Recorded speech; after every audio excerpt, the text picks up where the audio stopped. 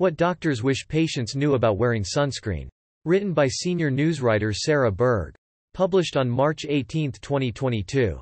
Wearing sunscreen is one of the easiest ways to protect your skin's appearance and health at any age. But more often than not, people are not wearing, or reapplying, sunscreen properly.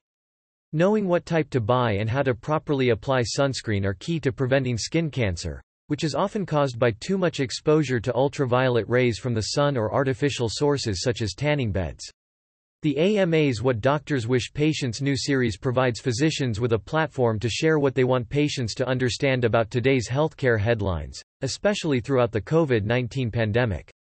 In this installment, 2 AMA members took time to discuss what patients should know about wearing sunscreen.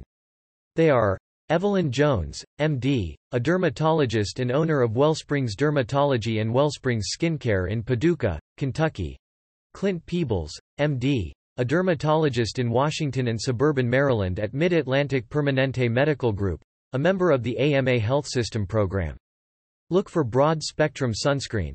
Ultraviolet light, UVL, is our biggest risk factor for skin cancer, said Dr. Jones. The UVL rays cause damage to our skin cells, increasing the risk of skin aging and skin cancer. Using sunscreen on a daily basis is critical to protect the skin cells from this damage. This includes cloudy days when up to 80% of the UVL rays will penetrate through the clouds.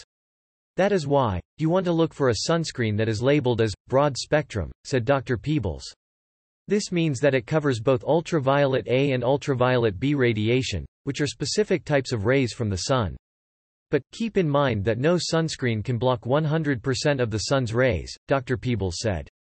Physical sunscreens work instantly. There is a significant difference between a chemical sunscreen and a physical sunscreen, or physical blocker, said Dr. Jones.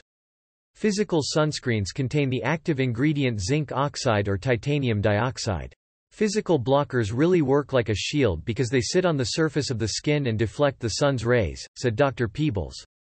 These are generally better for people with sensitive skin and are also the ones that, unfortunately, as of now are more likely to leave that annoying white film on the skin. But the good news is that, when using physical sunscreens, you're protected as soon as you apply the sunscreen to the skin, allowing you to avoid having to wait 30 minutes before going outdoors, said Dr. Jones. The physical sunscreens are also a little more resistant to water, so if you're going to be swimming, this type of sunscreen is a much better option.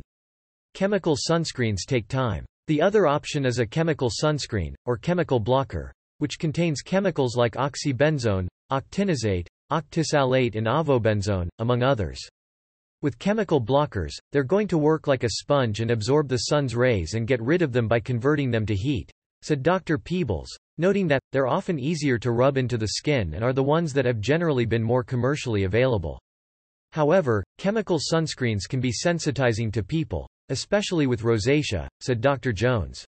If you start having a rash related to sunscreens, it will most likely be caused by a chemical sunscreen.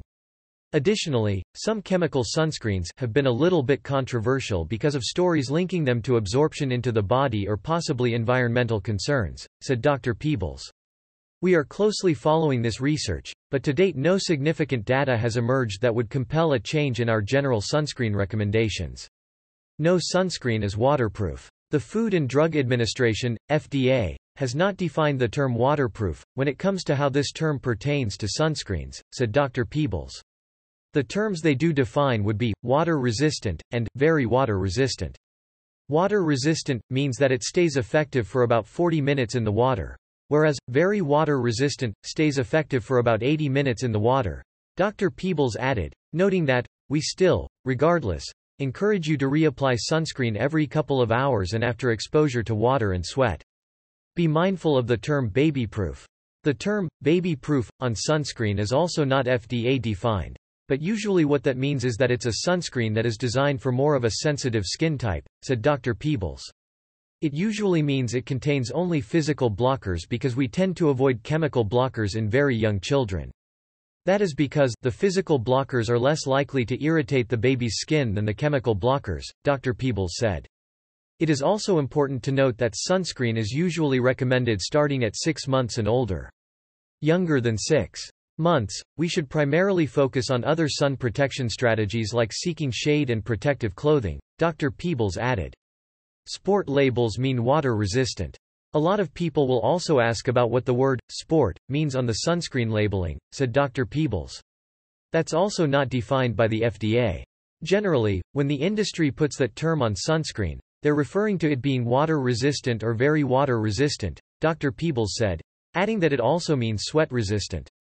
Sunscreen protects from harmful rays. When we think about ultraviolet radiation, which is what we're concerned about in terms of these harmful sun rays, we split that generally into UVA and UVB, said Dr. Peebles. Ultraviolet A is really what I like to call the aging ray. These are the rays that prematurely age the skin. They're going to cause wrinkling, fine lines and age spots, Dr. Peebles added. They also pass through window glass, so whether it's glass in the office, your home or car, they get through. On the other hand, ultraviolet B, or UVB, would be what I call the burning ray, and these would be the primary cause of sunburn, said Dr. Peebles. Those are largely blocked by window glass, but not always, it just depends on the context. Use SPF of 30 or higher. When choosing a sunscreen, you're going to look for an SPF, or sun protection factor, on sunscreen of 30 or higher, said Dr. Peebles. SPF basically tells you how much UVB light that the sunscreen can filter out. For instance, an SPF of 15 is going to filter out 93% of the sun's UVB rays, Dr. Peebles added. An SPF of 30 is going to filter out about 97% of the sun's UVB rays. Spray sunscreens need to be rubbed in. The challenge of using spray or foam sunscreens is that people either don't use enough or they do not adequately rub in the sunscreen, which gives them a false sense that their skin is fully protected, said Dr. Jones. Which is why, application technique is going to be important. When it comes to spray sunscreen, what I tell people is it's really just a different vehicle, especially for men in hair-bearing areas, she said. I get it. The spray and the foams are definitely better tolerated, but you want to adequately spray multiple times to get enough on and then rub that in with your hand. That's because spray sunscreen doesn't get absorbed well with just a spritz and sitting on top of the skin, said Dr. Jones. So, it's not only spraying enough of it, but then rubbing it in too. Wear sunscreen every day. When it is cloudy, 80% of ultraviolet light passes through clouds.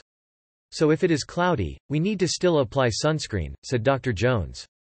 That is why, 365 days of the year, if you just plan and are intentional about putting sunscreen on everywhere the sun can see, then you're going to be better off and better protected. Even when it's cloudy, you can still tell that it's daytime, said Dr. Peebles. And if you can tell that there's light around, then you are getting rays from the sun that are reaching your skin. Now the risk may not be as high as on a bright summer day on a beach when there's not a cloud in the sky, but that skin cancer risk, that aging risk, all of that is still very much there even on a cloudy or snowy day, Dr. Peebles explained. A bottle shouldn't last very long. We often get asked about expiration dates when it comes to sunscreen. Sunscreens do expire, said Dr. Peebles, noting, the FDA requires that all sunscreens retain their strength for at least 3 years. It's important to know that if you're using sunscreen right, a bottle shouldn't actually last very long, Dr. Peebles said. Chances are, if you're asking the question about expiration dates on sunscreens, then you probably aren't using them correctly. Skip sunscreen and bug spray combo. I am also often asked about all of those sunscreens that are combined with insect repellents, especially in the summer, said Dr. Peebles. We do generally avoid those, mostly because they don't ideally go together. This is largely because when you think about it, sunscreen should be applied liberally and often, whereas insect repellent should be applied more sparingly and less often, Dr. Peebles explained.